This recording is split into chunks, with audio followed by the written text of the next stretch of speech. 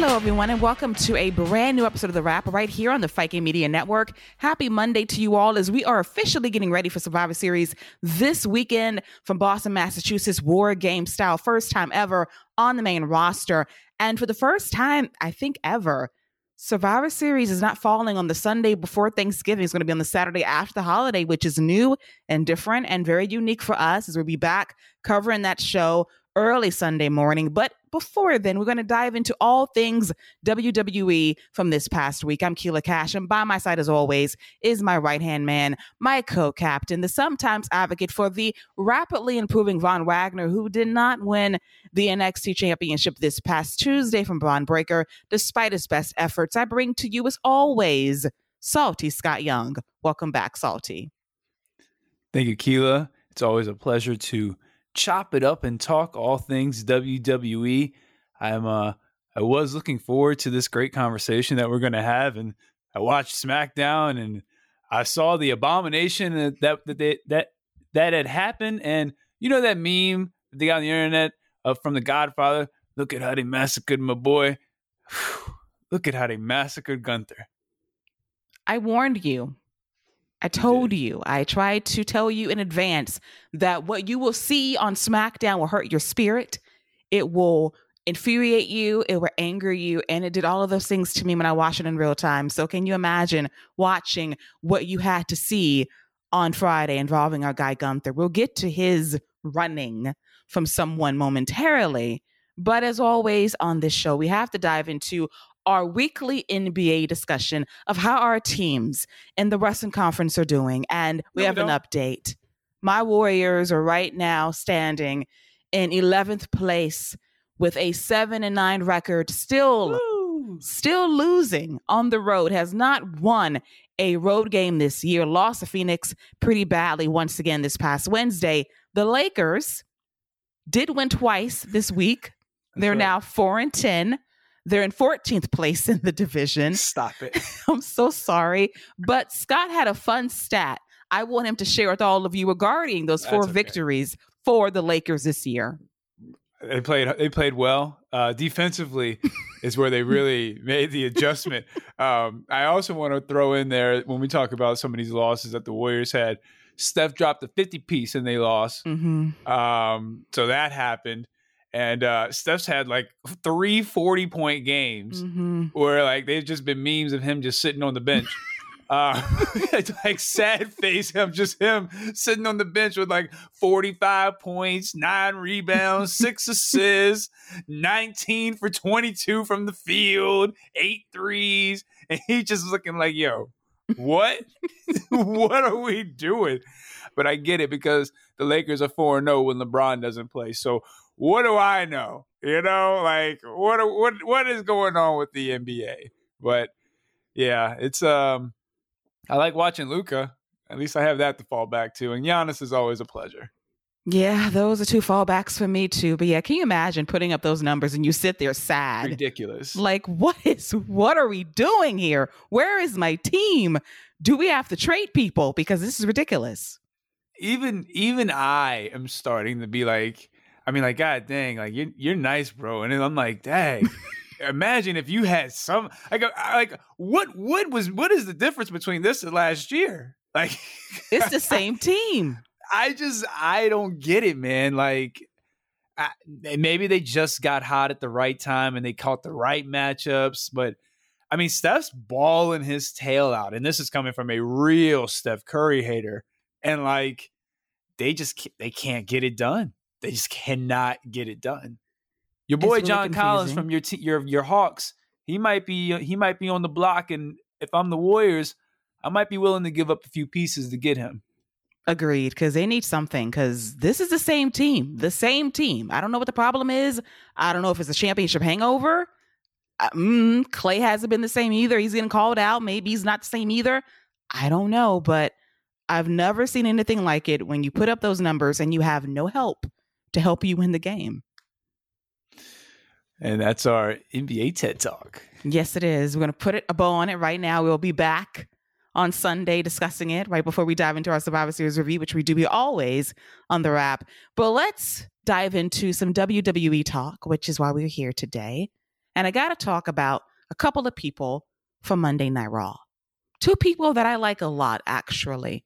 And Matt Riddle and Mustafa Ali, two talented guys, but the booking as of late has definitely been a choice and not a good one. And I want to start with Matt Riddle because just a month ago at Extreme Rules, he defeated Seth Rollins in a fight pit match.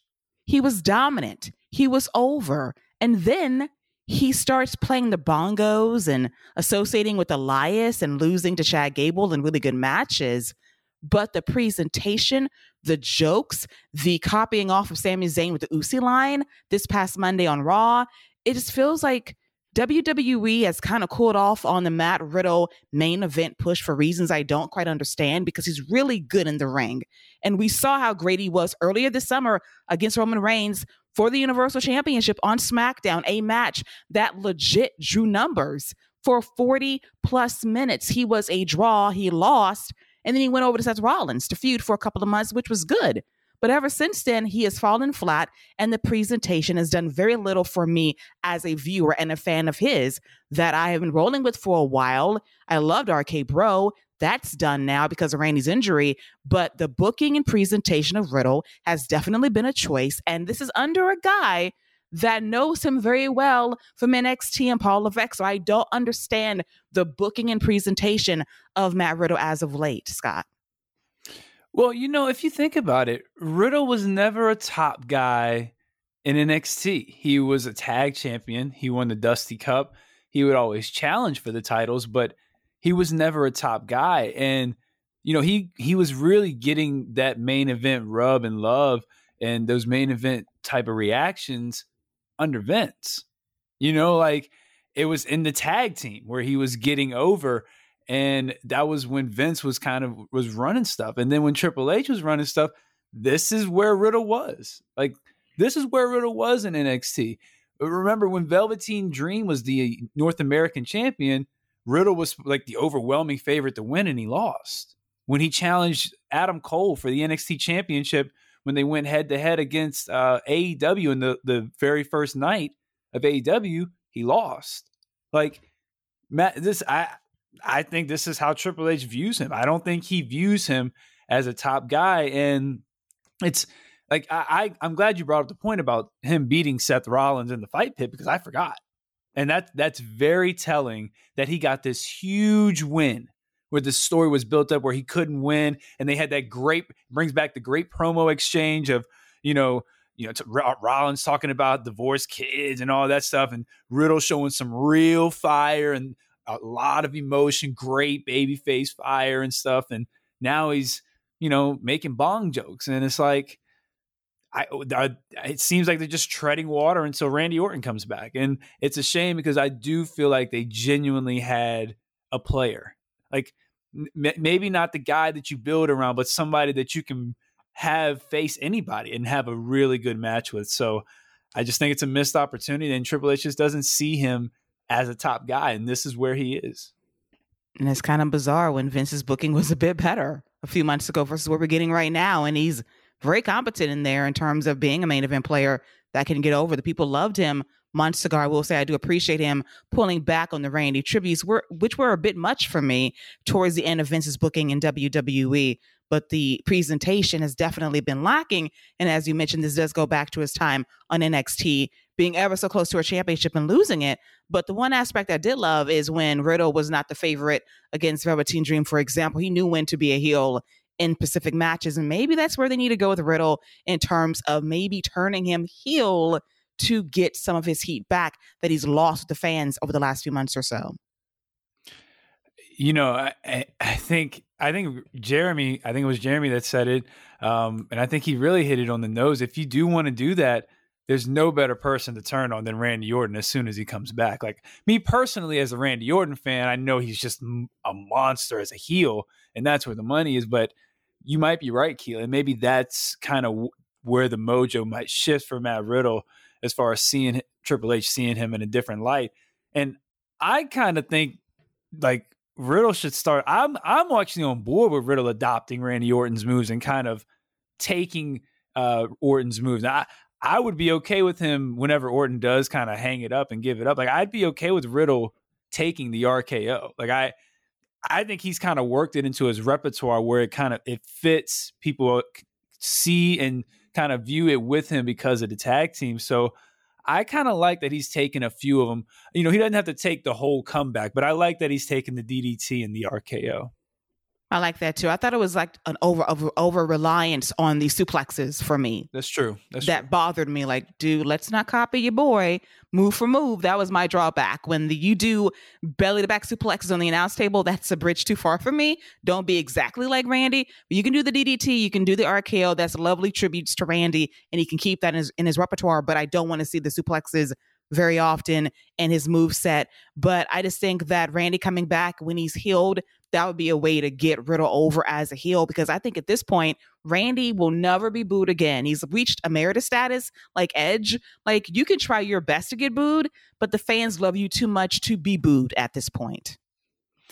Yeah, I think that's a really good point too. Like, the reactions that Randy Orton were getting before he got in, like before he got taken off TV with his injury, I mean, that was top tier babyface reaction. So yeah, that's a good point. And I think you're really onto something with Riddle turning heel, and Randy Orton is definitely the guy to do it. And especially him hitting an RKO on Randy Orton and hitting a DDT on Randy Orton and all.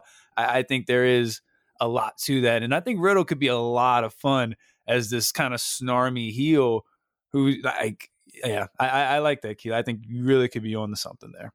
I saw snippets of it in that takeover match against Dream a few years ago. He knew when to turn it on to be hated. The attitude changed. He locked in. He wasn't afraid to be the bad guy.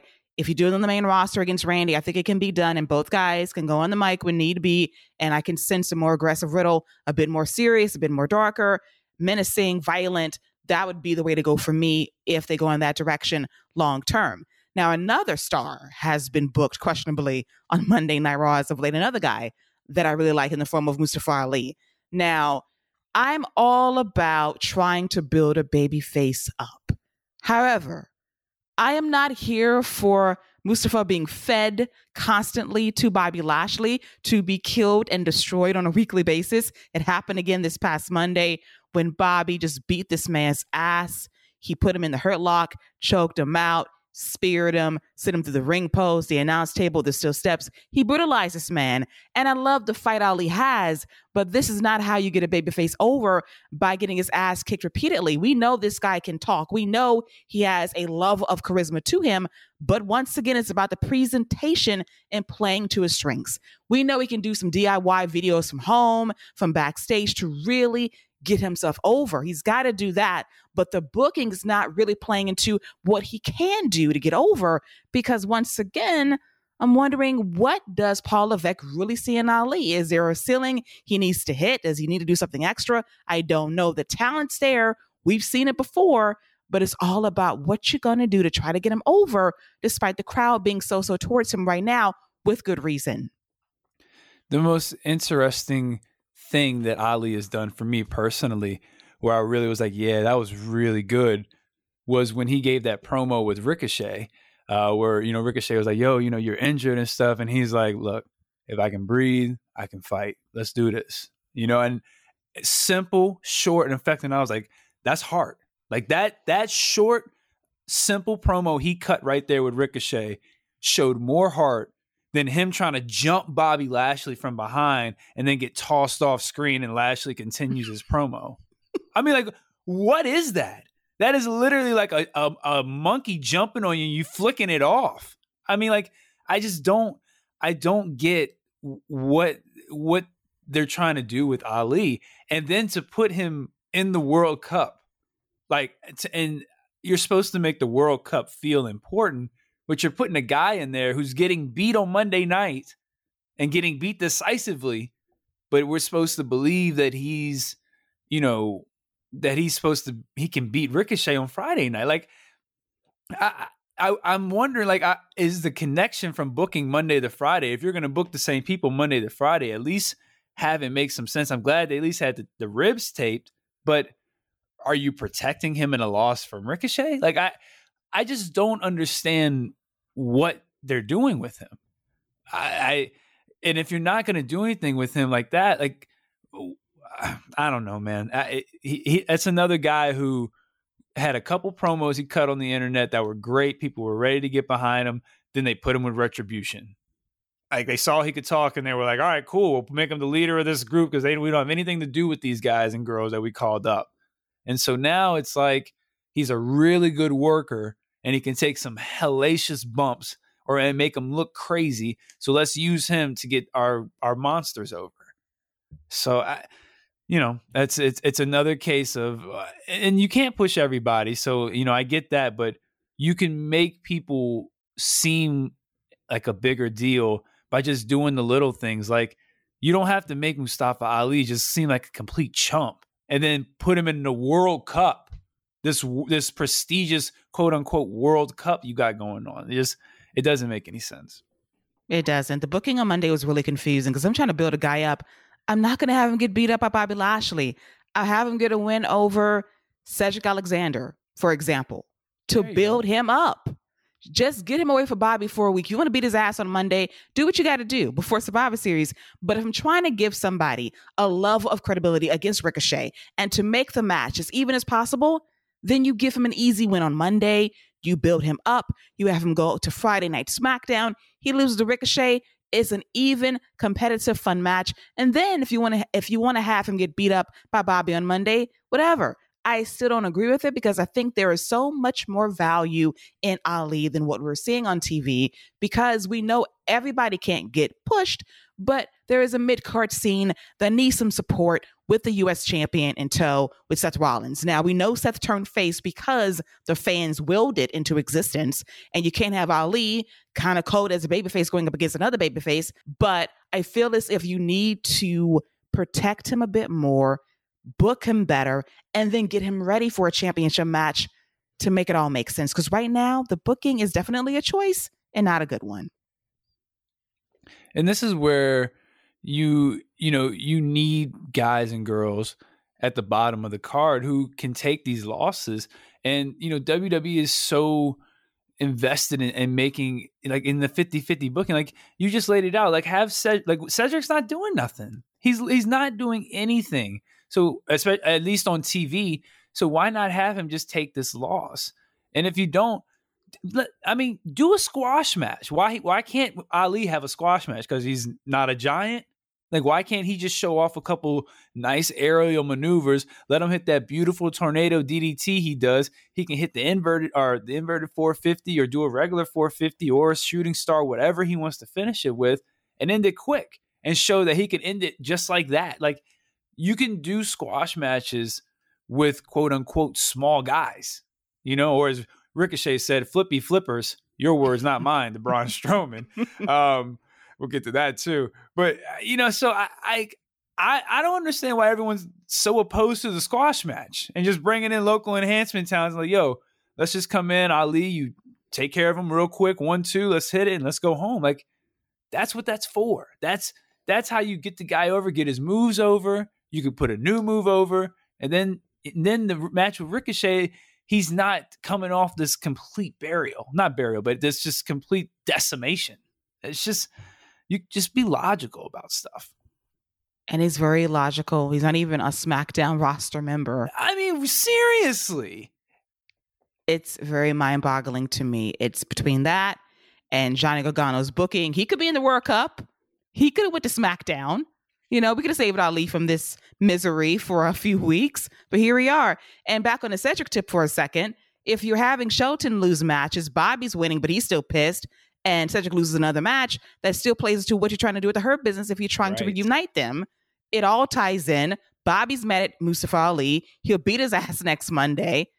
Problem solved, but they just went in this direction I wasn't here for. And he still lost on Friday. It was a nice effort, which we'll get to momentarily. But the booking of these two guys as of late on Monday Night Raw has been baffling. Yeah, a lot of time has gone to, and he's my guy, but a lot of time has gone to The Miz and Dexter Lumis and Johnny Gargano. And, we have guys like Mustafa Ali who could be getting legit promo time and cutting a 3-minute promo and just getting the screen time that he needs instead of getting thrown out of the screen. Like that's the difference of what you got to do. Like instead of getting thrown out, he should be getting put in front of the screen. And we got Miz having 17-minute matches. Like, yeah, I just don't. It's like I said, I don't think he views Ali as that guy. And back to circling back all the way to the Riddle topic where it started, I just don't think he views these two as anything more than really good workers who can be used to get other people over. Like he knows Riddle is established, so he's not going to just have everybody walk all over him. But I don't see Riddle ever getting to the top of the card. And I think Ali is where Ali's going to be until he goes down to NXT and gets a nice homecoming, even though he's never been there. But he'll get a great reaction. Hey, listen, at this point, go back or debut there. I know, right? It feels like he's been there, but he hasn't. He hasn't been there. We're thinking about 205 Live. That's exactly what we're thinking about. Yeah, so he can go debut there. They'll love him. Maybe it'll work out for him. I want more, but it is what it is right now, unfortunately. But speaking about booking that can be bad sometimes, let's talk about booking that can actually be good for someone, such as Austin Theory, because his booking this past Monday was actually great. And dare I say, he's tapped into something that will actually give him sustainability on the main roster as a surly, angry bastard that might give me some Pac vibes from AEW in terms of I lost everything. I have nothing else to lose. I no longer care, and I'm going to beat up everybody because of it. And I thought he gave a great performance backstage on the mic with Kathy Kelly. And he noted that, listen, I was never going to be Roman Reigns for that championship or championships. He's got a whole bloodline in his corner. So I had to think strategically about my next move. So I decided to go for one of the more prolific champions of all time, Seth Rollins, and I went for the U.S. title. And for the record, he clarified because Bobby beat up Mustafa Ali, the open challenge was canceled. So we'll give them a pass on that. So he went for the title. Lost thanks to Bobby Lashley, and he's pissed off about it, but he's still going to be that guy. Ziggler comes in the frame and he tells Theory,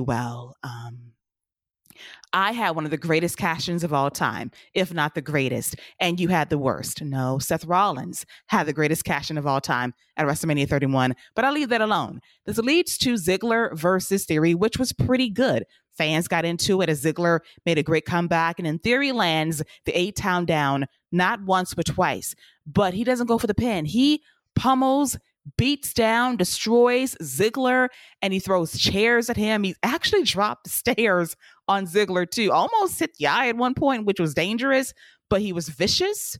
He didn't smile. There were no selfies. He has a beard now. He's just mean mugging, and it was believable. And that is what we want to see from Austin Theory. It goes back to what Kevin Owens told him. You were given everything and you've earned nothing. You are a dime a dozen. We've seen you come and go for years in this company. What can you do to stand out? What can you do to make me believe you have what it takes to be a champion someday? And we saw glimmers of that this past Monday. My only thing is, can we show some love to the people we just talked about to get that same kind of booking long term as well? I absolutely loved everything about this. I thought Austin Theory was great. I thought his promo was really good. I thought his beatdown was, like you said, was vicious. He's got a nice look. I'm glad he ditched the cell phone because, like you said on the Crown Jewel post show, you can never do the cell phone gimmick again as long as Logan Paul is associated with wrestling. I really enjoy this, and I am very intrigued with this character with Austin Theory now. And I've someone who's been high on him the whole time. I think he's got all the tools, man. He's got a great look. He's young. He's really young. Like, I think that's the most important thing to remember. Like, there's no need to rush anything with him. So now that's something I will say. Like, Triple H will definitely take his time with stuff. He may take too much time with stuff. Like, he may take way too long to get stuff going, but he'll take his time with this. And so I am intrigued with what they're going to do with Austin Theory, and I'm excited. Dolph Ziggler, again, I think it's so impressive that Dolph Ziggler is able to get the type of reactions and get people invested in his matches like he does, at least the live audience, when he ain't never won a match with a famouser. But that boy will pop a crowd with a famouser 2 count. I ain't never seen Dolph Ziggler win a match with a famouser. I don't think he ain't won with a zigzag in years, it feels like. And he is getting some great near falls. That DDT, never see. I really like Ziggler, and I think he's a really good worker. And honestly, like, I'm making jokes, but that's a testament to him, of him being able to really get the audience to get behind him as a babyface. So I just think that's really impressive that Dolph Ziggler is able to do that. Agreed. Now, I don't care for the character. Haven't cared for a very long time. Kid. I hate him calling him kid. Wait a minute. When you call a 40-year-old man a kid in Finn Balor, right? Excuse me, a grown-ass man, a kid, calling Finn, my Finn, a kid? Disrespectful. Theory, you can call him a kid. That's fair. Rookie, you can say that, but not grown-ass men like Finn Balor.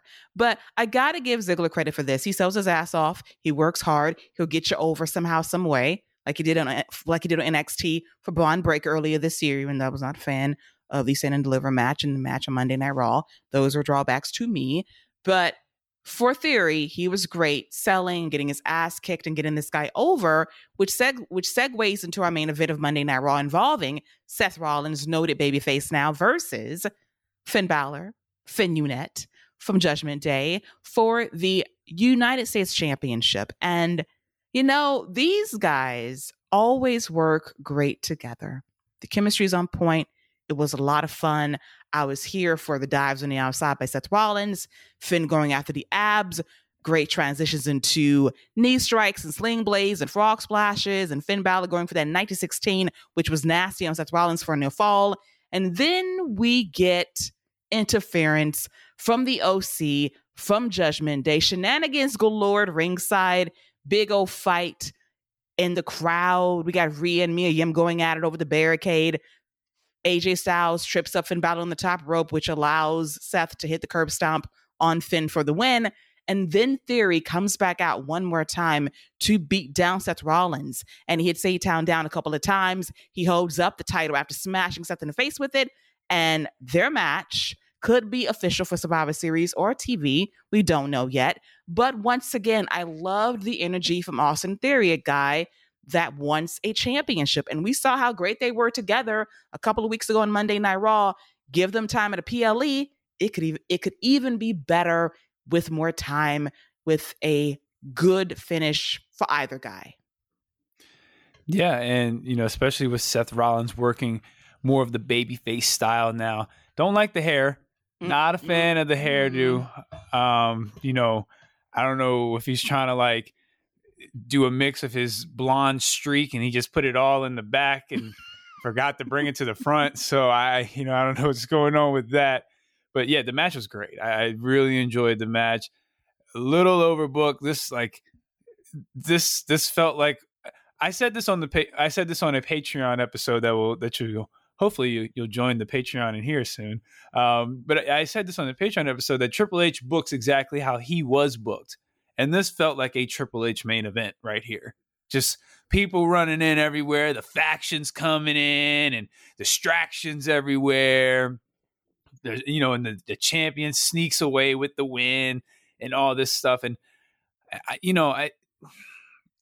this is kind of the difference right here between this and what's going on with the Intercontinental Championship, or at least until SmackDown. But before, like, the Intercontinental Championship is being defended and won just like straight up. Like, that's what's going on. That's the main story. The U.S. title is not the main story here. It is the background player to the OC versus the Finn gang. Shout out to the purple bandanas they all rocking too. I appreciate that.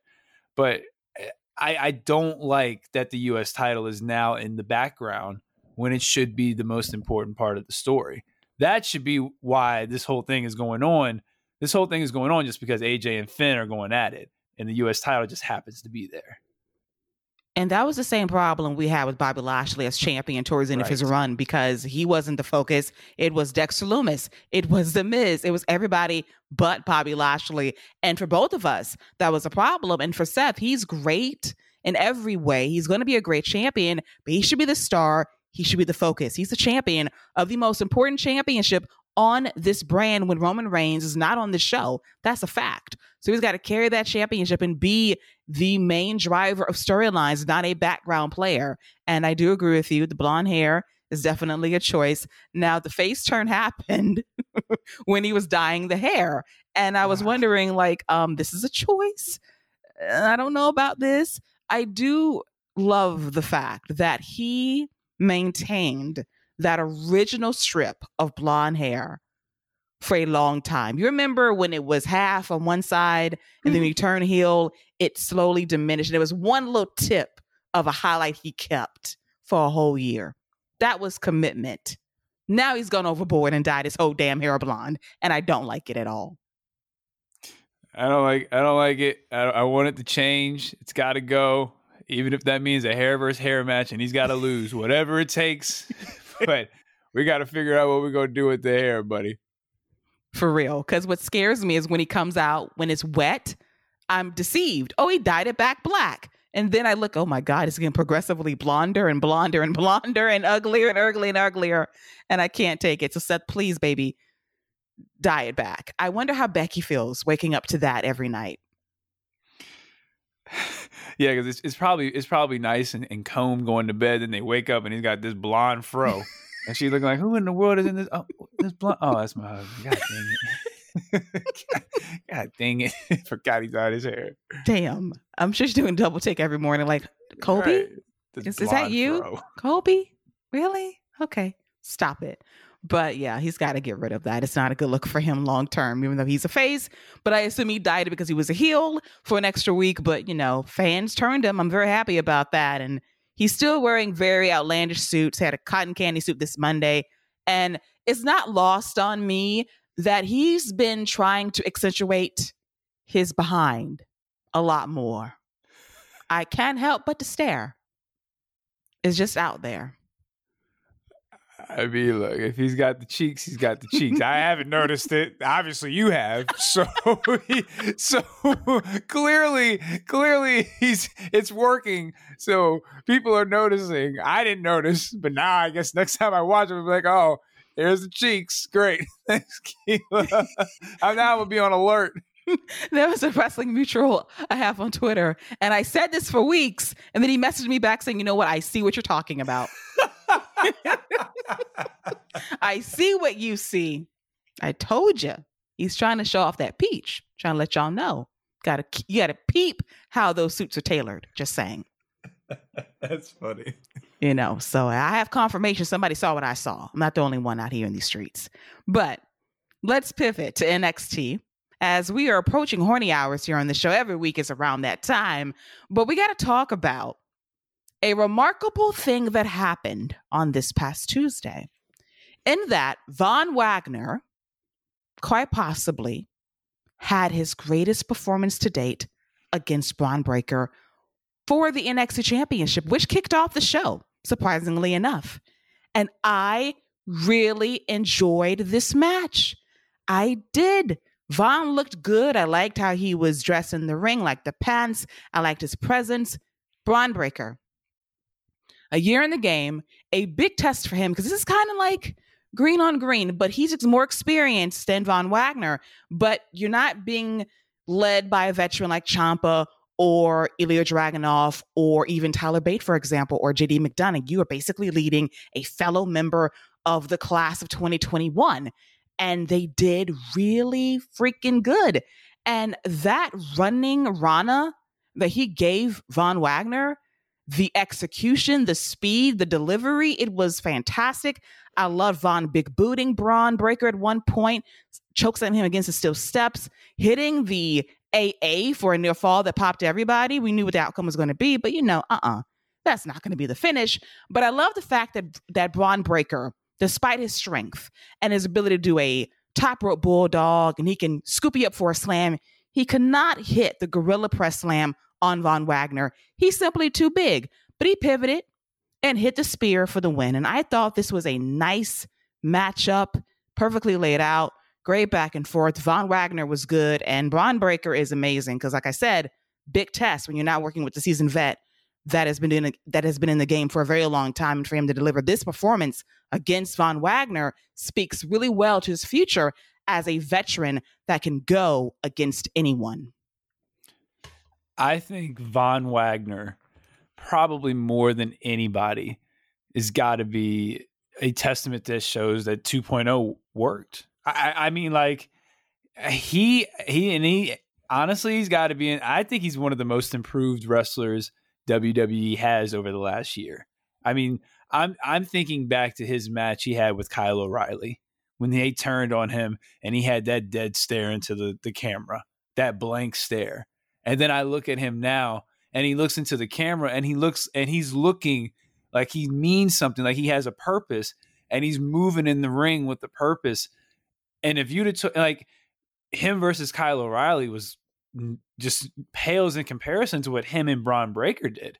And I think, you know, we give Bron Breakker a lot of credit, and he deserves a lot of credit because he's an anomaly. You don't see people like him all the time. He is an enigma. He's special.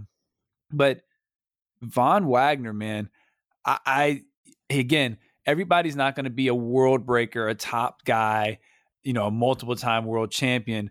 But Von Wagner is going to be a guy who's going to be in the wrestling business if he wants to for 10 plus years, the way he is continuing to improve and just pick it up. Like, I mean, I just think him being in the world, this is a good testament and showcase of what 2.0 was supposed to do. It was supposed to find these talents and build them up by throwing them to the wolves, by sink or swim, and seeing who can hang their head above water. And let's be honest, Von was barely keeping his head above water sometimes, but he kept it above, and now he's swimming. He's swimming with everybody. Von is believable. He's been believable for a little bit.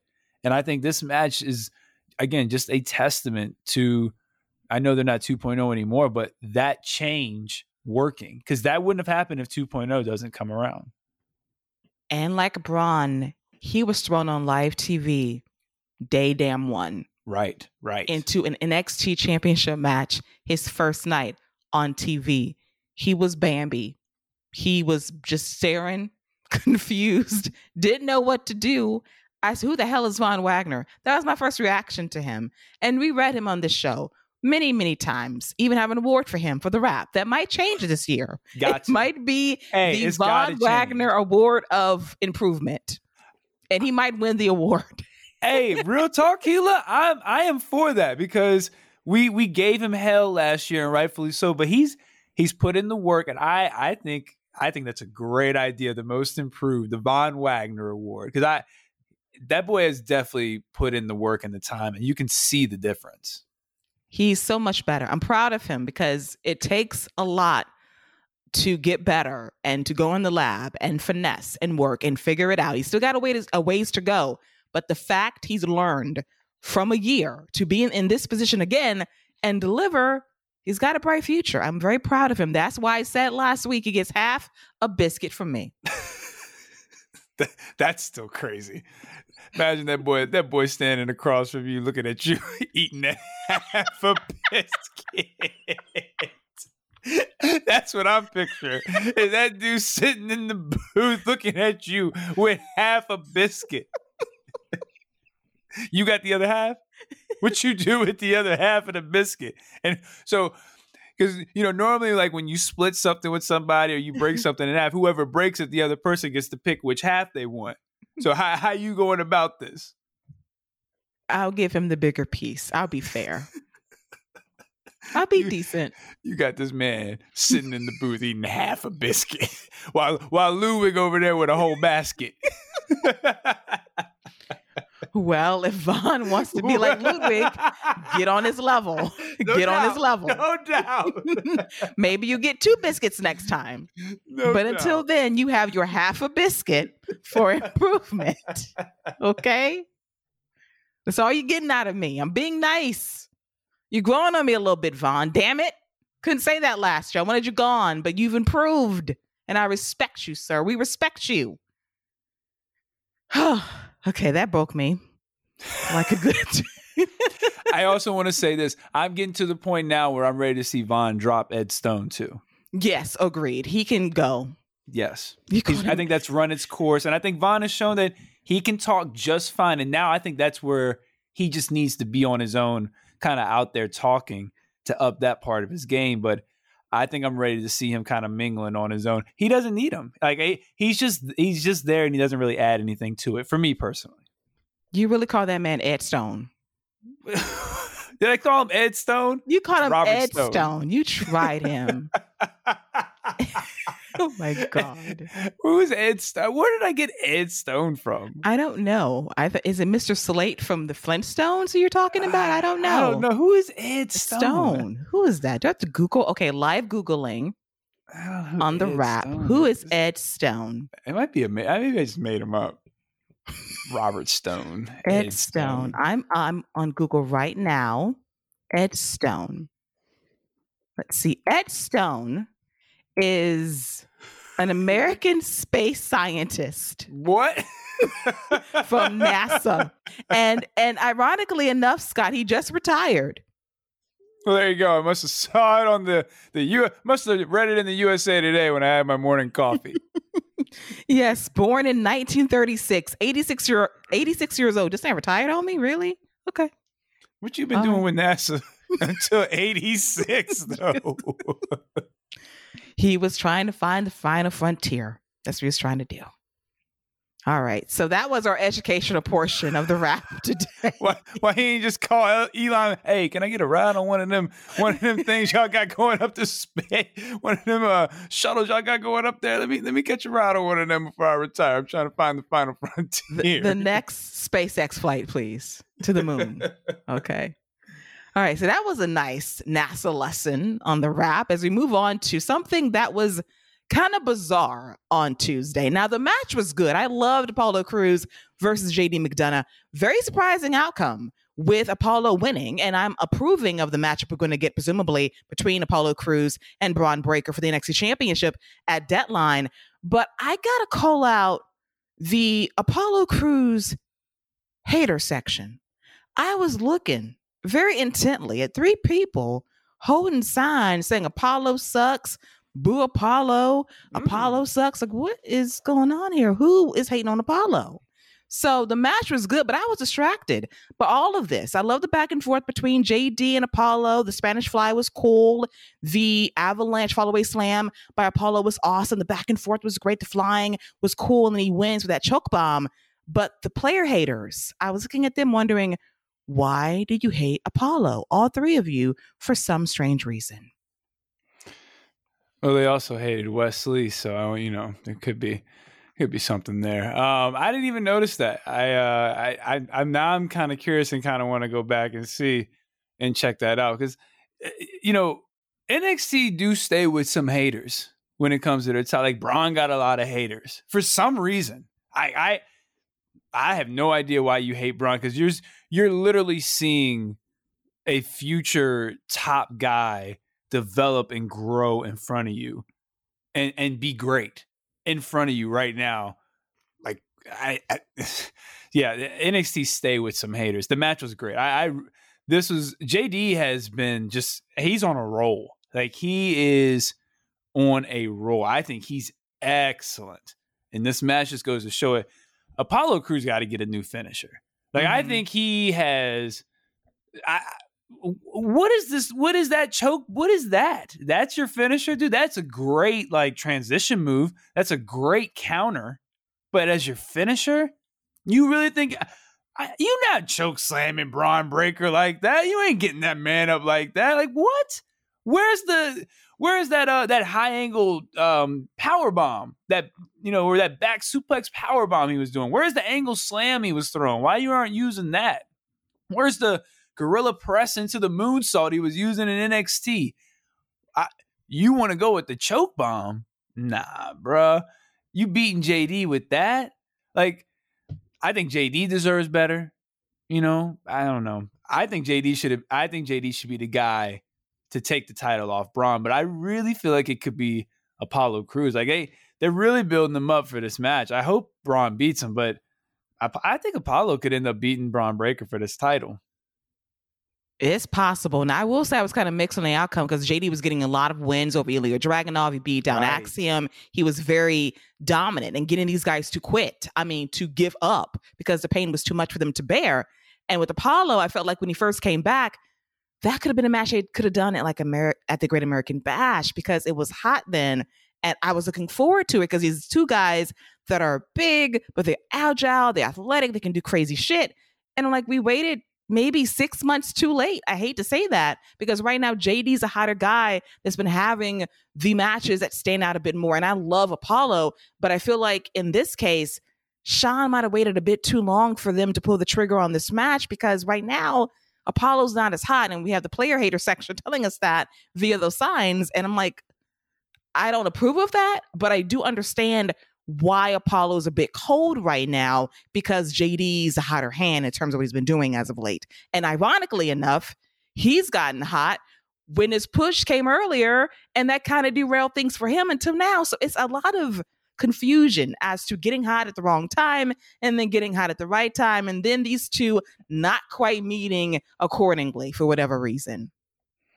Well, and the other part of it is we had to wait for Apollo Crews' powers to develop.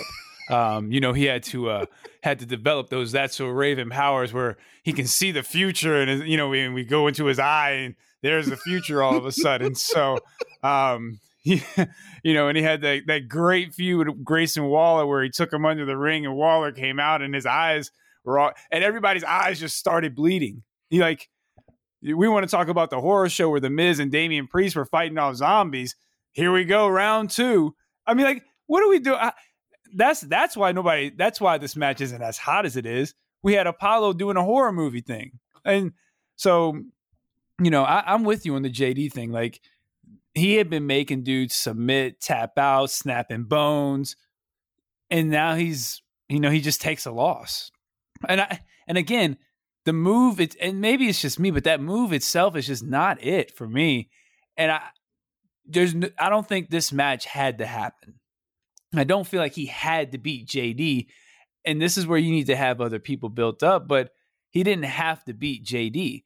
This is where he can cut a promo, and this is where Von Wagner comes in.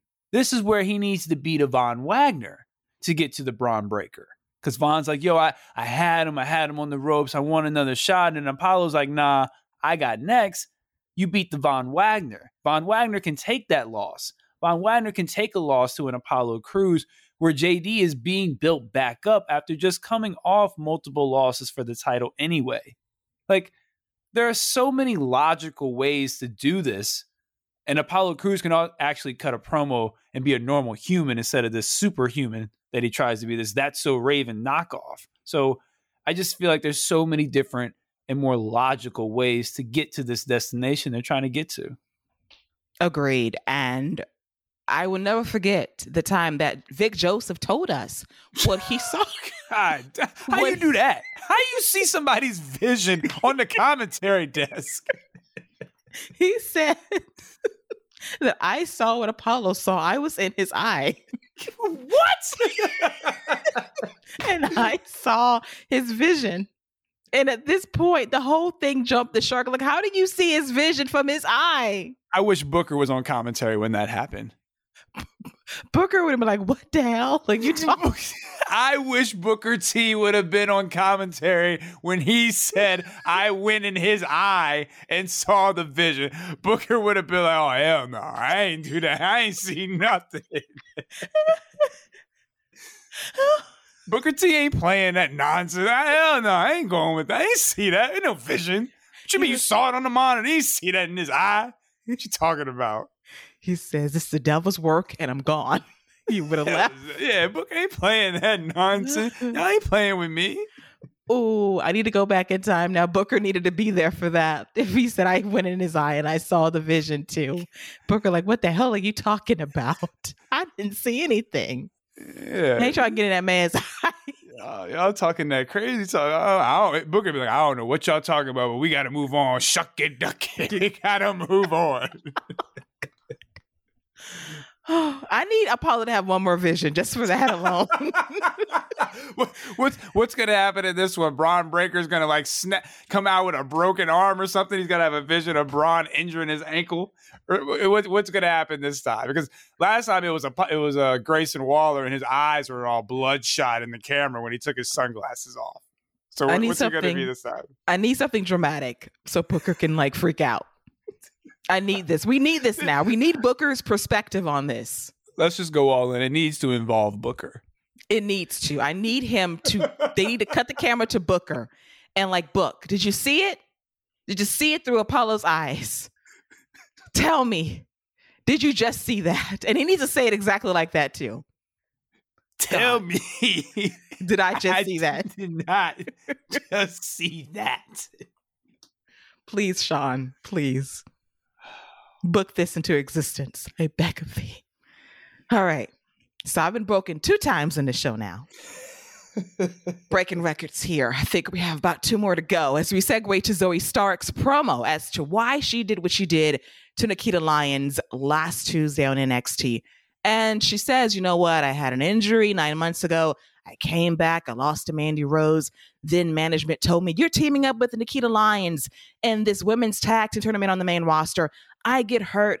And then we have to come back here and we vie for these titles 2 times. And I carry Nikita on my back and she lets me down. And therefore you guys let me down because you care about her assets more than me.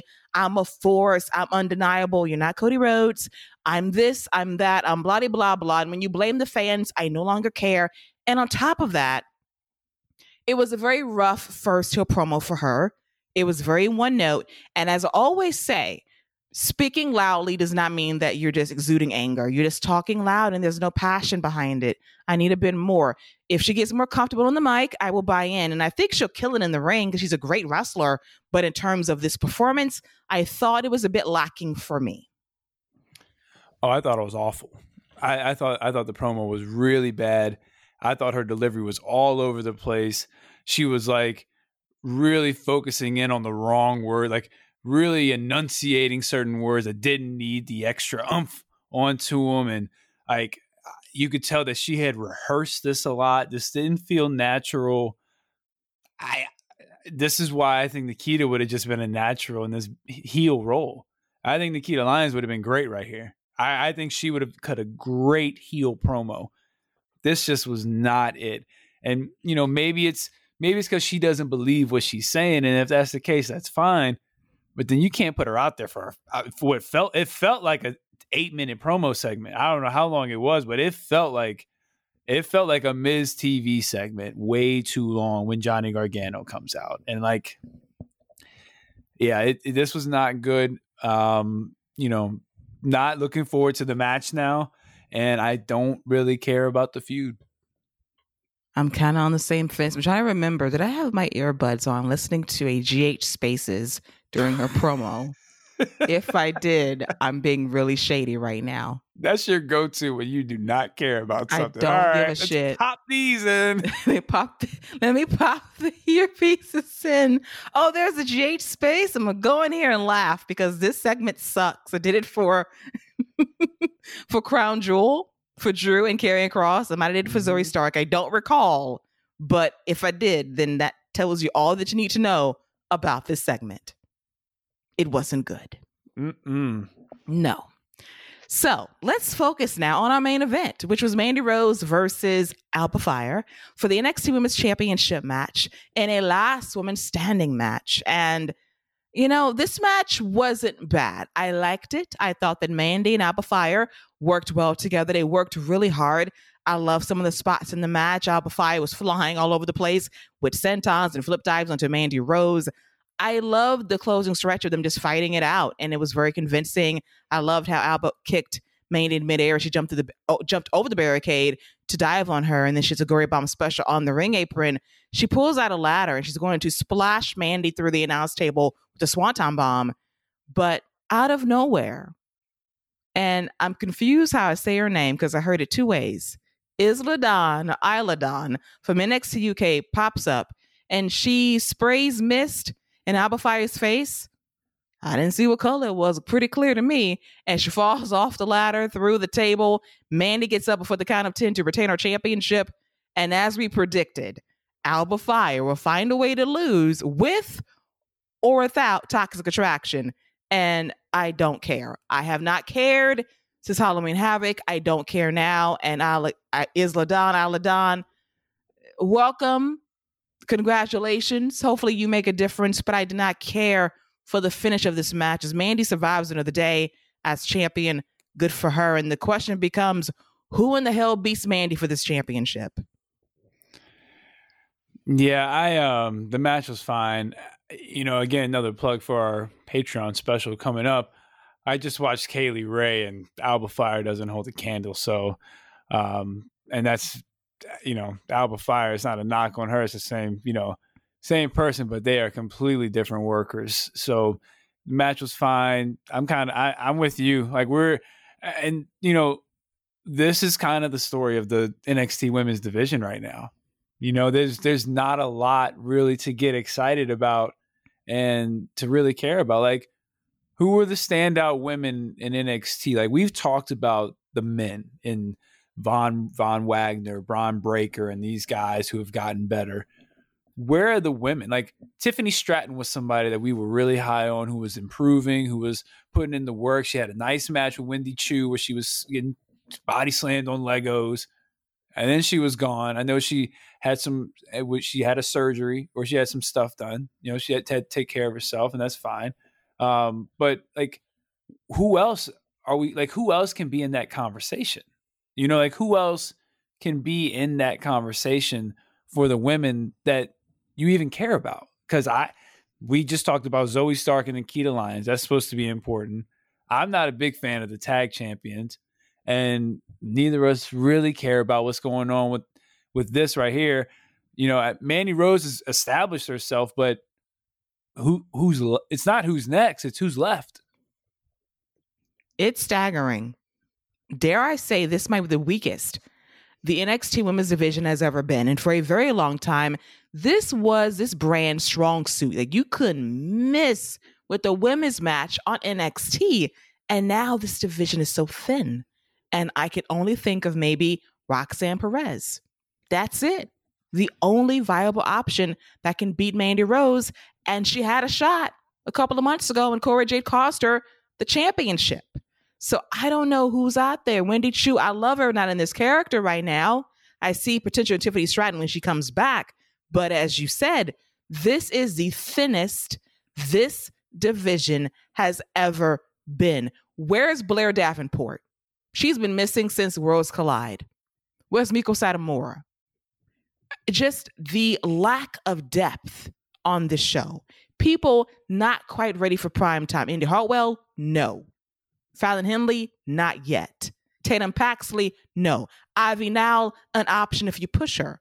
I see some people on Level Up that I like, but they're not ready either. So this needs to be looked into for 2023 to improve the depth and talent of this division, because right now it is in pretty rough shape. And a couple of years ago, it was a tag team division going through it. Now it's the women's division, which was the arm of this brand. And now that's not the case. And it's a damn shame.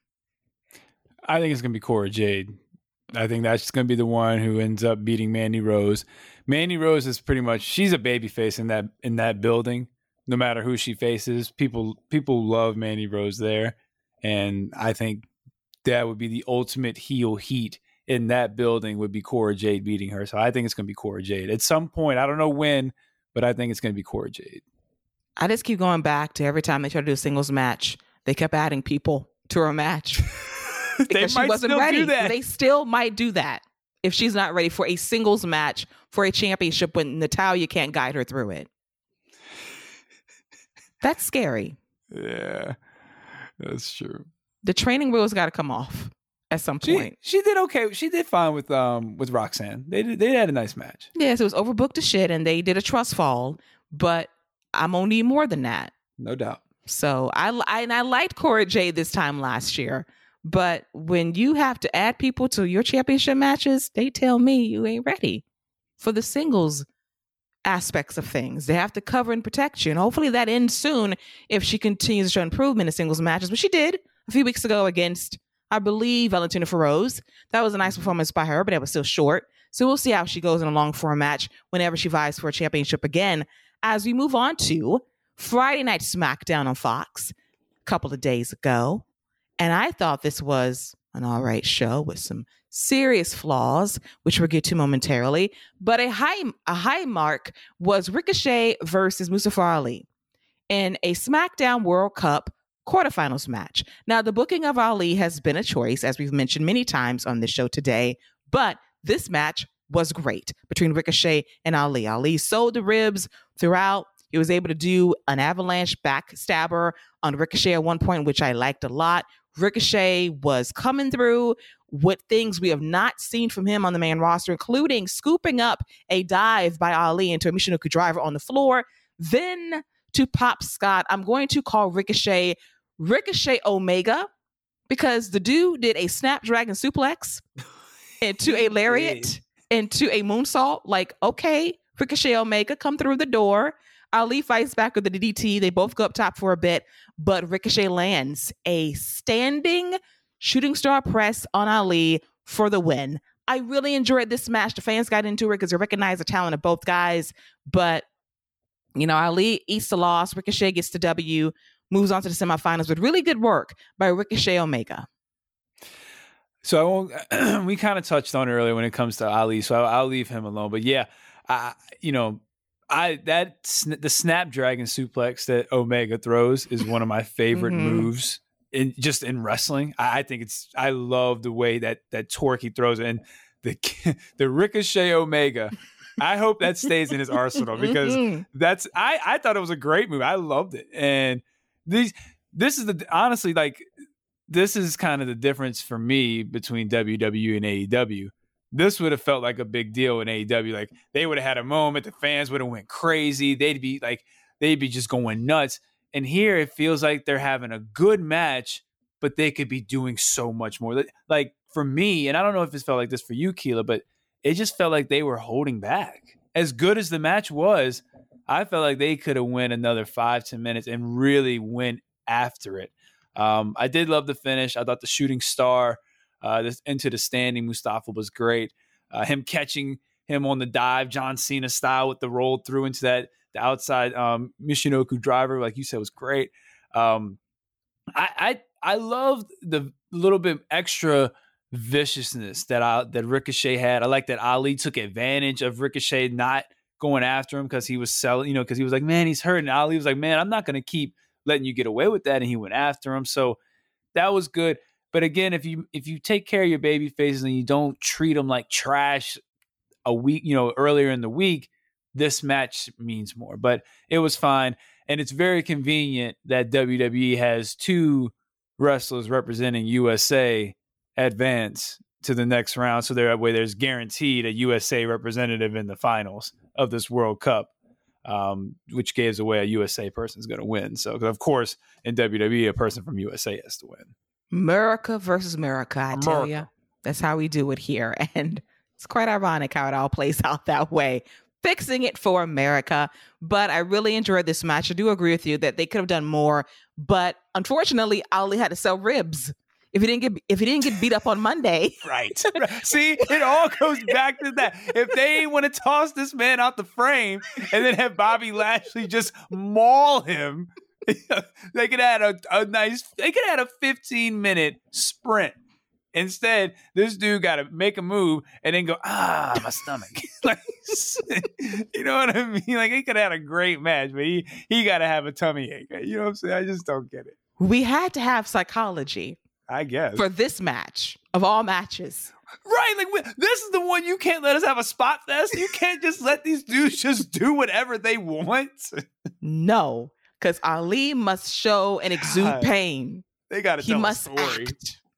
Yes, for this match of all matches. Get the fuck out of here. Yeah, right, man. Killed my high. Thanks a lot, WWE. Bastards. Keela had just finished her GH spaces and was feeling real good and came back to the match and was expecting this spot that's like, oh yeah, I'm ready. And they out there trying to tell a story. They out there Shakespearean. So let me go back to Sprina. Let me get my ears back on. Shit. Let me go back to where I'm happy, you bastards. But I took the earbuds off, you know. I took them back off. I'm being facetious here. There was no spaces at this time. So I got back to my happy place because Sami Zayn was back this week. And I don't know what it was. He was looking extra, you know. He was getting 5 biscuits out of me this week, okay? Not gonna lie. Stop it. It might have been the hair. I don't know. He looked extra happy, which made me happy. But what made me really happy was the fact that he broke Jey Uso again. Because it was a backstage segment. And, you know, they had the pep talk backstage. Sami, you said you was going to guarantee victory. Are you going to do it? Jay's trying to hype up Sami, and they're getting into a little bit of an argument. And Sami's sure, I got it. So he leaves the room. We think the scene's over, right? So Sami comes back to dap up Jimmy Uso. And they do their little secret handshake. And Jay, who is supposed to be angry and pissed off and annoyed, covers his face because Sami Zayn got him again. And the highlight outside of that was Sami looking directly at Jay, realizing, I got your ass. And he tries not to break character either as he leaves the room. This, once again, was art. Yeah, very infectious. This is all going to be, again, all of this is going to be great for when the bloodline decides to turn on Sami and whoop that tail. So I love all of this. Jey Uso tries. It seems like it's definitely a weekly thing. I'm wondering if Sami breaks him, if Jay has to buy dinner, you know, and if he doesn't break him that week, if Sami has to buy dinner. I wonder if that's the ongoing bet. Whoever breaks first this week because it seems like after the first person breaks, the floodgates open up. So I wonder if that's the whole thing. Whoever breaks first has to buy dinner for the family that night. But yeah, no, it's very easy to get behind because you could tell that they're all really enjoying it. So right now, it's the best story in WWE. Easily. I love it.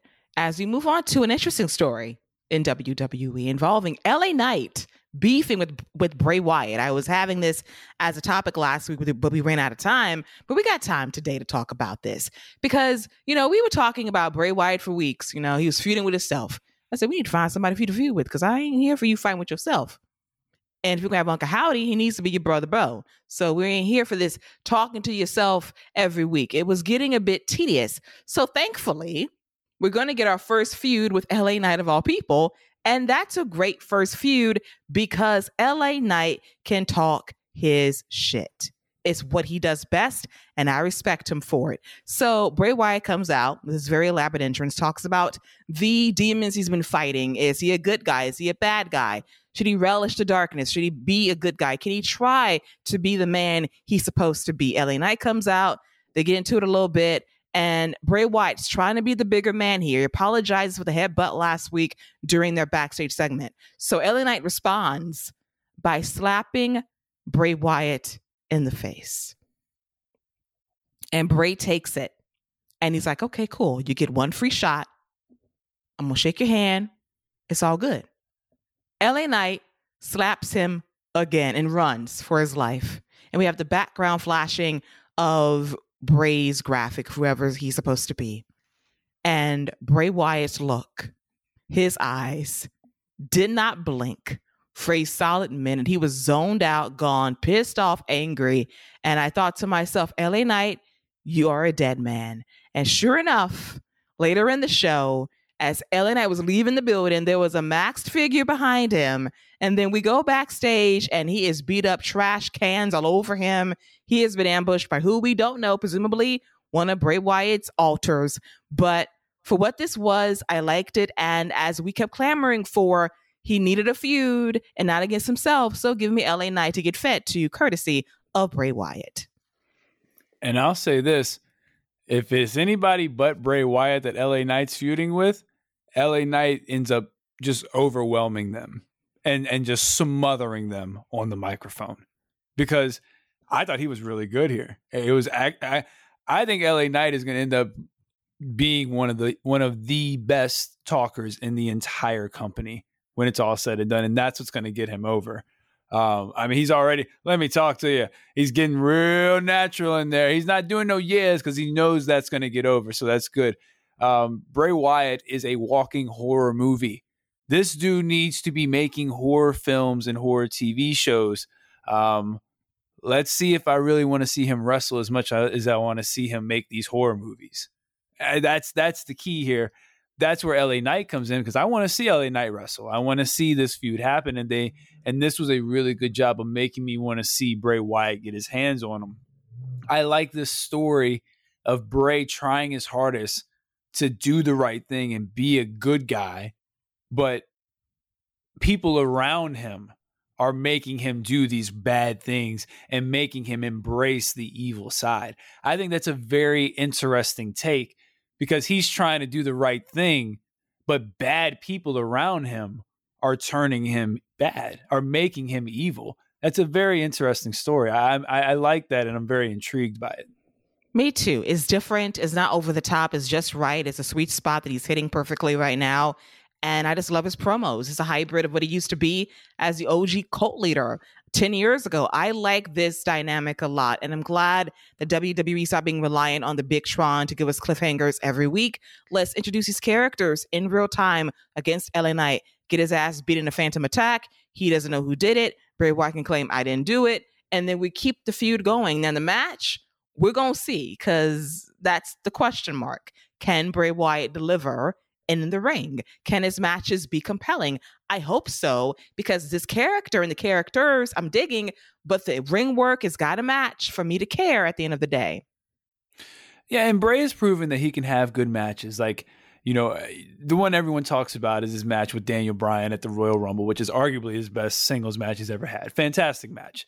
But he's had great matches. You know, he's had good matches with Roman Reigns. He's had good matches with Dean Ambrose when they weren't doing the over-the-top, you know, all that crazy stuff. He had a good match with Randy Orton. He had a good match with John Cena. Like, he's had good matches. No, I'm not talking about the WrestleMania one, but they're, I think it was a last man standing or something like that. They had an Extreme Rules. But so he's proven that he can do it. It's just, can he do it consistently? Like, he seems to be best when he's in a tag team or he's in some type of group. Like, his best matches are his 6-mans versus The Shield, or, you know, he had a really good tag match versus CM Punk and Daniel Bryan at Survivor Series. So, like, him as a singles is going to be the real test. And LA Knight's an interesting person because he's not somebody that's really known for being this in-ring technician. And that's not me saying that he's bad by any stretch, because he's not. But that's a very interesting first in-ring opponent if that is the case. So, yeah, this should be a very interesting test. That's, I guess, the third match that we can go ahead and put on for Survivor Series. And there's not much else going on the show, apparently. No, we got Finn Balor versus AJ Styles. Oh, that's right. That's right. And we got Ronda Rousey versus Shotzi, which is going to be a clinic for Ronda Rousey. Poor Shotzi. Poor Shotzi. Don't deserve it, but she's going to get the smoke regardless. So, you know. Oh, look at you saying she does. You know, I'm here for a good Ronda maul. Listen, I told you whenever she first turned, I'm here for the Ronda just mauling people over until Becky comes back. I am all for it. And we desperately need Becky to come back, because this division still needs Jesus. It's rough. Or the man. One of the two. One of the two. Either or, I'll take it at this point. Hopefully by the Royal Rumble, she's back on SmackDown. They need the star power desperately. As we segue to the one topic that I warned Scott about on our Patreon, that you're here later this week. This was off air, but I warned him that you're going to see something disturbing on SmackDown. Something that I thought I would never see in my life, but I saw it. And I had to tell him about it, and I warned him ahead of time, beware what you're about to see. So Gunther, a man I would also share cheddar biscuits with. Not as much as Ludwig, but I would give him a few.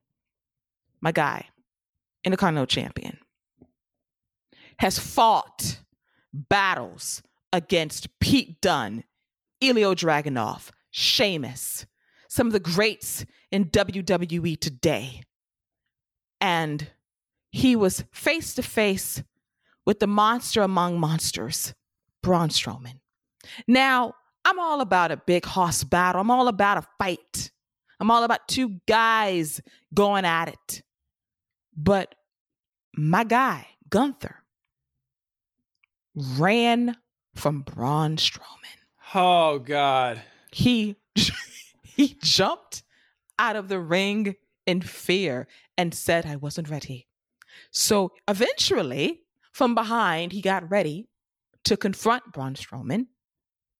He chopped Braun Strowman, and Braun no-sold the chop. That was strike 2. So Gunther tries again. Second time, Braun tries a no-sell, but it stings a little bit. His soul was trying to jump out his chest for a minute, and he had to push it back in, and he tried to no-sell it. Then Gunther ran again. Ran for his life against a man that can't fucking run fast. He had to slow down. And then he ran some more by having my guy, Ludwig, get hit with the midnight hour by the New Day's Kofi Kingston and Xavier Woods to lose this match as Gunther let his guy fall for the count. Imperium lost, and my guy Gunther was scared. He was wimpy. He was giving off bitch vibes, and I'm offended. Yeah, this was not a good segment. The crowd loved it. They were very invested in it. I'm actually really looking forward to the Braun Gunther match because he's going to win the tournament. So I'm really looking forward to the actual match. But the fact that they have Gunther running from this man is absolutely ridiculous. And, we had put over the chop in the match with Sheamus. We built up the chop. And, whenever he hit it, it was felt. And for Braun to just kind of no-sell it, it just kind of, defeats the purpose of building up the move in the first place. You could have done all of that. You could have even, as much as I despise it, you could have had Gunther running away from Braun and doing all that and being the heel, just because you want him to be the heel. And that's fine if you want to do it like that. I don't agree with it, but that's fine. But when he hits the chop, it should mean something. He should be buckled. And if it takes 2 or 3 chops, that's fine. But he should feel them. That first chop should buckle him, and he should feel it, and it should be like, whoa, hold on. That second chop should take him to his knees, and then that third chop should put him down. Like, there are ways that you can do this, put Braun over as a monster that Gunther doesn't want to face, because that's fine. You can have Gunther have a look like, I really don't want to wrestle this guy. I don't agree with it. But you can do that and still have Gunther be presented as this monster by landing these chops. And when he hits him, Braun takes a minute and is like, whoa, hold on. I can't walk through that. Because the only reason he did it on the second one was because it hurt for real. Like, that was a real wince of pain that he let out because he was supposed to no-sell that. So again, there's just other ways to get to this destination that they're trying to get to instead of the way they're doing it. And they've built up Gunther so well. They've done such a good job of presenting him as this honestly fighting intercontinental champion who takes on all comers and welcomes any challenge. And now he's afraid of Braun. What reason does he have to be afraid of Braun? I mean, why? Why would he be afraid of Braun Strowman? So, it's silly, man. You've built up this guy as this great champion, and now he's afraid of Braun. I just don't get it. It's offensive to me. It really is. Like, think about Sheamus and Gunther. He didn't run from Sheamus. He's not scared of anybody, but he's scared of Braun Strowman, a lesser worker, no offense to him, than Sheamus. Like, Braun Strowman barely beat Omos at Crown Jewel. I'm supposed to be scared of Braun Strowman? Gunther, my guy? Walter? Walter wouldn't run. But I digress. We're going to be all right. Now, surprisingly enough, the match will be good. But I don't want no selling Braun, no selling Gunther. That would be dumb. But let's not bury the lead, Scott, shall we? Because we know what the semifinals match is going to be, right? It's going to be Flippy Flop, Ricochet, Omega versus Braun Strowman. And this is going to be highly entertaining because Braun Strowman has no respect for Flippy Flop wrestlers. His words, not mine. Braun gonna beat the hell out of Ricochet. Braun is gonna beat the hell out of Ricochet. Ricochet, that smirk again. Braun gave off a lot of real stuff on this show. I felt like that smirk he gave at the end was like, "All right, you know you wrestling me next week, right?" That's what that smirk looked like to me because Ricochet, you know, the flippy flippers. Your words, not mine. Like me. I was like, word, Ricochet, that's the most personality I've seen you do since you flipped in front of Velveteen Dream and told him to show you something. But you better be careful saying that to Velveteen Dream. Uh-oh. But going on to Braun Strowman, this is, again, is this Triple H being petty? Is this petty Triple H? You got Ricochet and Braun Strowman going in a match against when they just had their little exchange? Like, really? That's what y'all doing? Y'all doing that? Y'all really trying to get somebody beat up for real? Like, he gonna powerbomb the hell out of Ricochet. This is about to be a shoot fight. I'm not mad at it, but I do wonder whose side Triple H is really on. Because he does love Ricochet too. He does. So is he gonna be like, let's really shock the world and give Ricochet a win by some miracle? You know what? I could see Gunther interfering in the match and costing him the match against Ricochet and being like, you know what? I'd much rather wrestle him or Santos than, and then because him or Santos would be a very fun final. Yes. And Santos could win. You could do him versus Gunther, or Ricochet could win and him versus Gunther would be fun too. So, you know what? I was almost certain Braun would win, but now maybe not as certain. I could see Ricochet winning. And then, I mean, the flippy flipper line and stuff, like, I'm not as sold now on Braun Strowman win. I could see Gunther interfering in that match. And they can save that match for later. Right. Maybe at the Royal Rumble, since we have like 2 months between pay-per-views now. So that's a possibility. I'm sold on it. We'll see how it goes, but I would love an upset just to piss off Braun Strowman for real, to get back at those flippy flop comments. Just saying. That would we'll answer a lot of questions if he loses that match, especially about whose side he's on. Oh yeah, we'll know very, very soon, and I cannot wait. As we segue to the main event segment involving Sami Zayn versus Butch in another quarterfinals match in the SmackDown World Cup. Now, the match, I have to say, was a backdrop to all things War Games involving the Bloodline and the Brawling Brutes alongside Drew McIntyre, who's now a part of that Survivor Series team alongside Sheamus, Butch, and Ridge Holland. And I love the fact that Sheamus has listened. This is my road dog. We've been fighting for 20 years. He was the best man at my wedding. So we're good now. We're friends. He's going to be a part of my crew at Survivor Series. And I liked it. So this gets to our main event. Butch beat Sami Zayn. It was a good match. Jay interferes and costs Sami the victory. So we got the Brutes and we got the Bloodline fighting. And then Daddy comes home in the form of the tribal chief, the head of the table, Roman Reigns. He comes through and the beatdown is on. But there is subtle storytelling because we got Drew and Roman going at it. We got Sheamus and Roman going at it. But then Sami Zayn is laid out. And did you notice how Roman looked at Sami for failing to beat Butch? He was about to kill him until Kevin Owens came out. And when Kevin Owens came out, that was a pop. That was a moment. We heard about the knee injury. He was not limping last night, came through, went face to face with Sami Zayn when he woke up. And everybody was like, oh shit, here we go. And then it's Roman and Kevin. A fight we've been waiting for a long time. To me, Kevin, one of the few people that can beat Roman Reigns, believably so, for that championship.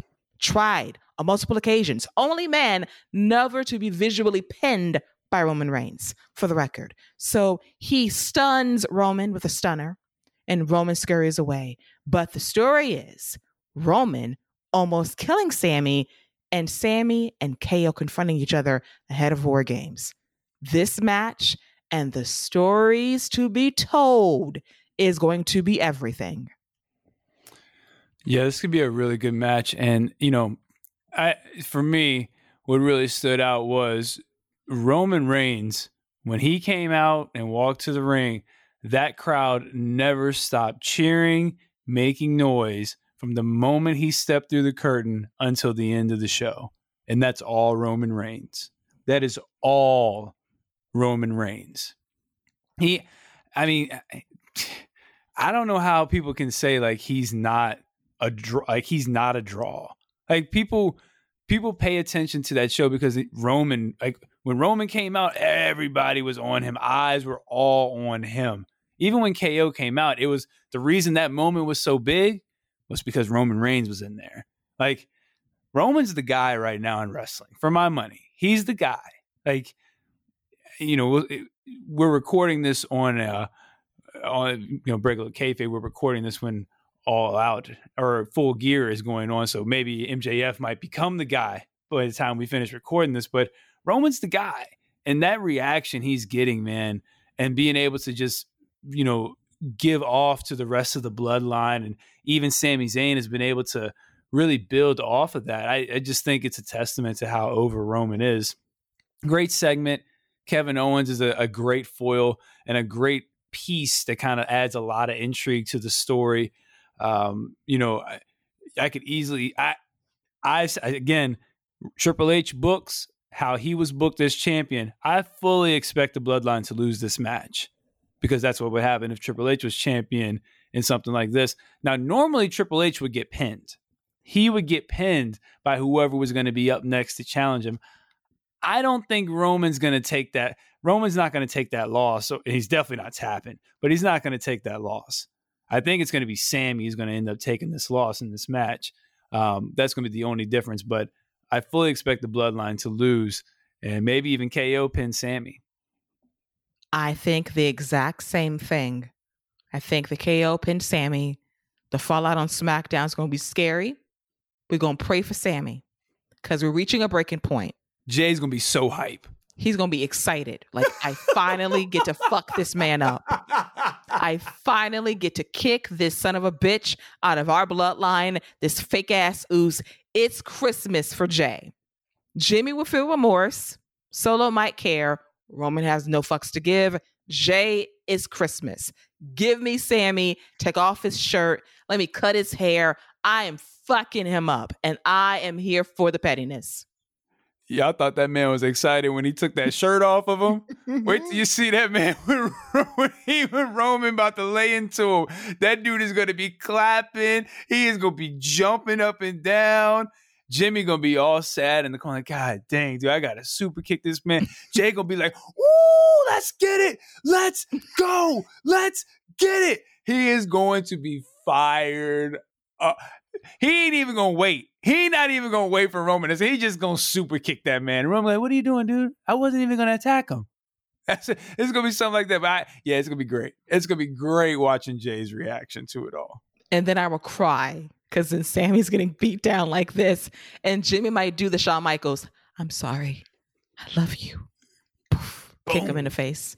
I mean, he's going to feel really bad about this, but I'm going to be here for it because we got to get to the next step of Sami being a babyface with KO, facing the Usos for the championships, or going after Roman Reigns. You never know. This can go in so many different directions, and I'm here for it, but it's going to be a sad day when Sami gets his ass kicked, and it reminds me of like Jay going off like one of the hyenas from The Lion King when Scar gets turned on.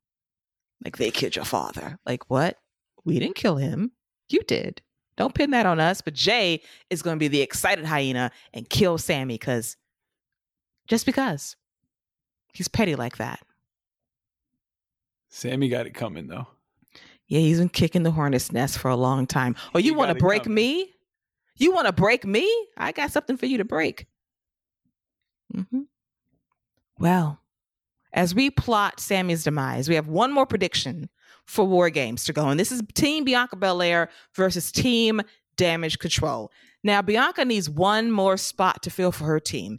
And I got 3 names. I'm going to throw it to Scott. And I want him to pick which one seems the most likely scenario to fill out this team. Will it be Candice LeRae? Will it be Beth Phoenix? Or will it be a returning Becky Lynch? I really hope it's not Candice LeRae. I think that would be the most boring option you could do. Not Becky Lynch. Beth Phoenix is an interesting pick, though. I think that's very intriguing. And it's a good way where she wouldn't have to do a full match by herself. She could be a part of something historic. I actually really like the Beth Phoenix thing. I was thinking it was probably just going to be somebody like Doudrop or something. I wasn't really even putting my expectations that high for a Becky Lynch or a Beth Phoenix, but I think a Beth Phoenix one would be really cool, and she could even win the match. We could get some intriguing stuff with her and Rhea going at it. I like the Beth Phoenix one, so I'm going to go with Beth Phoenix out of those three. Just please don't give me Candice LeRae. No, even though she can deliver now, not gonna lie. That is absolutely her match type. Oh, absolutely yes. her type of match, but I don't think that I don't want to see her and Mia Yim in the match. Wow. I'm just being honest. I don't need to see her and Mia Yim. Because why don't Mia Yim go? Isn't she in part of the OC now? Don't she need to go support them? Wow. Well, Rhea's in this match. So that's why it kind of levels out. But for me, like, Beth would make the most sense because she's got the biggest beef with Rhea Ripley, and I would love to see it. And then they showed the footage of the concerto on Monday. That was curious timing. So we'll see how it goes when we find out the last person for this team. Now, what would be your finish for this match? Oh man. So if Beth Phoenix is in it, I'd love for Beth to pin Rhea Ripley. I know that sounds crazy because it's like, why are you pinning Rhea Ripley? But in a crazy match like this, you could have her you could take everybody out and just have all of the baby faces lay into Rhea and hit all their finishers or something like that. If you don't do that, I mean, if you beat Bayley again, what are you doing? Like, you're just beating Bayley down at that point. I don't want to see Io Shirai taking no losses. I guess Dakota Kai can take it, but they're the tag champions, so you don't want to beat them. I guess you got to go with Beth Phoenix or Bianca Belair beating Rhea. I think Rhea Ripley takes the loss here. I'm going to be a bit more brazen because I'm thinking long-term booking. I'm thinking about the face-off backstage last week. I would like to see Rhea pin Bianca Belair to set the table for what will be possibly at the Royal Rumble and or WrestleMania. Message sent.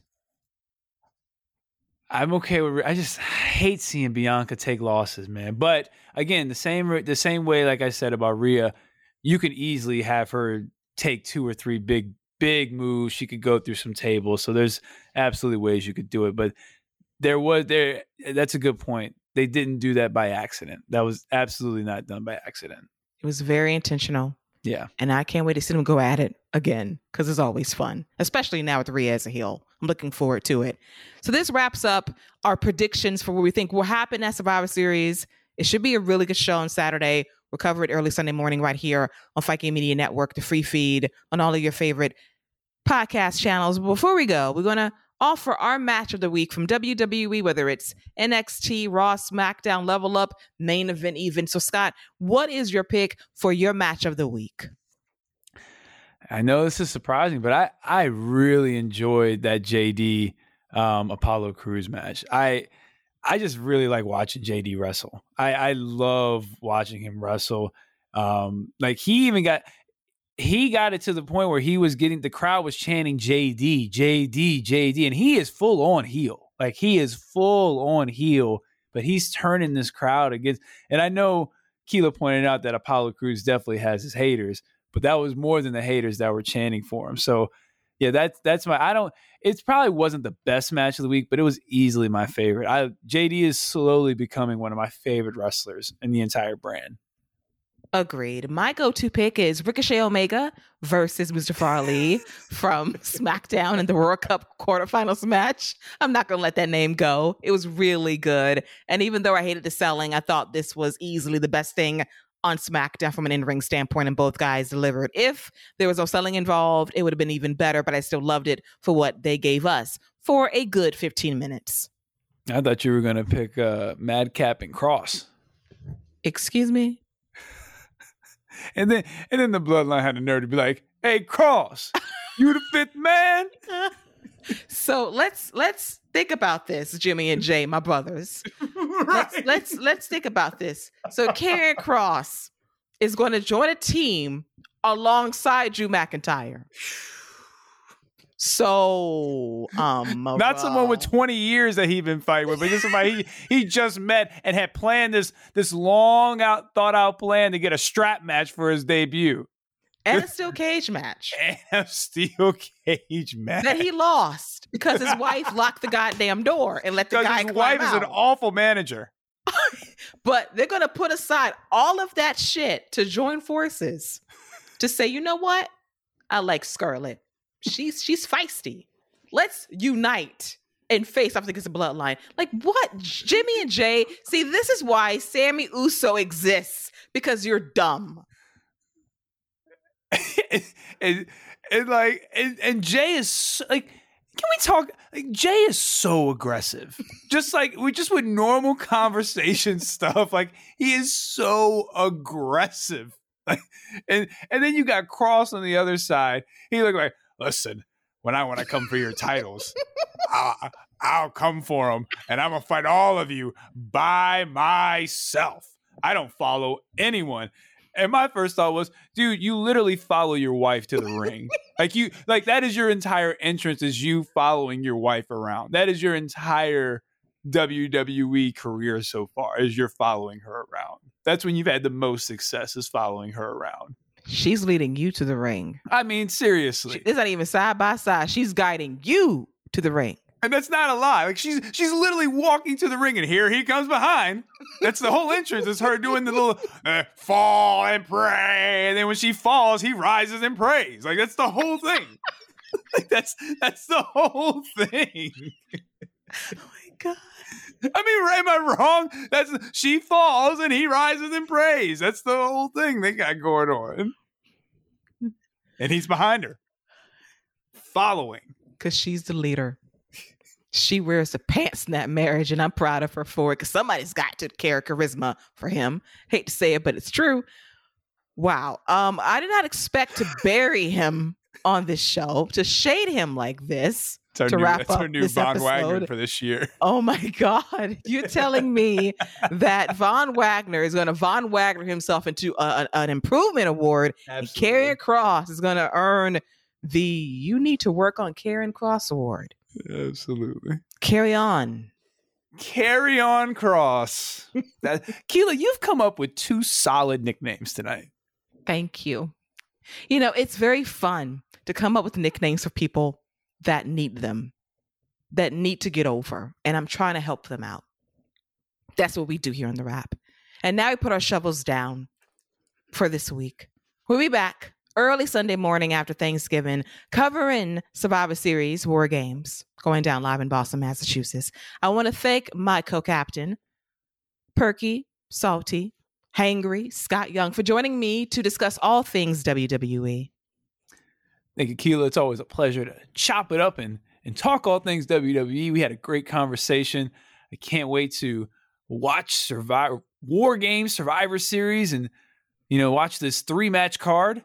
We're going to have these hour-long marathon War Games matches, and LA Knight and Bray Wyatt are going to have an hour-long Iron Man match. And I can't wait to watch it.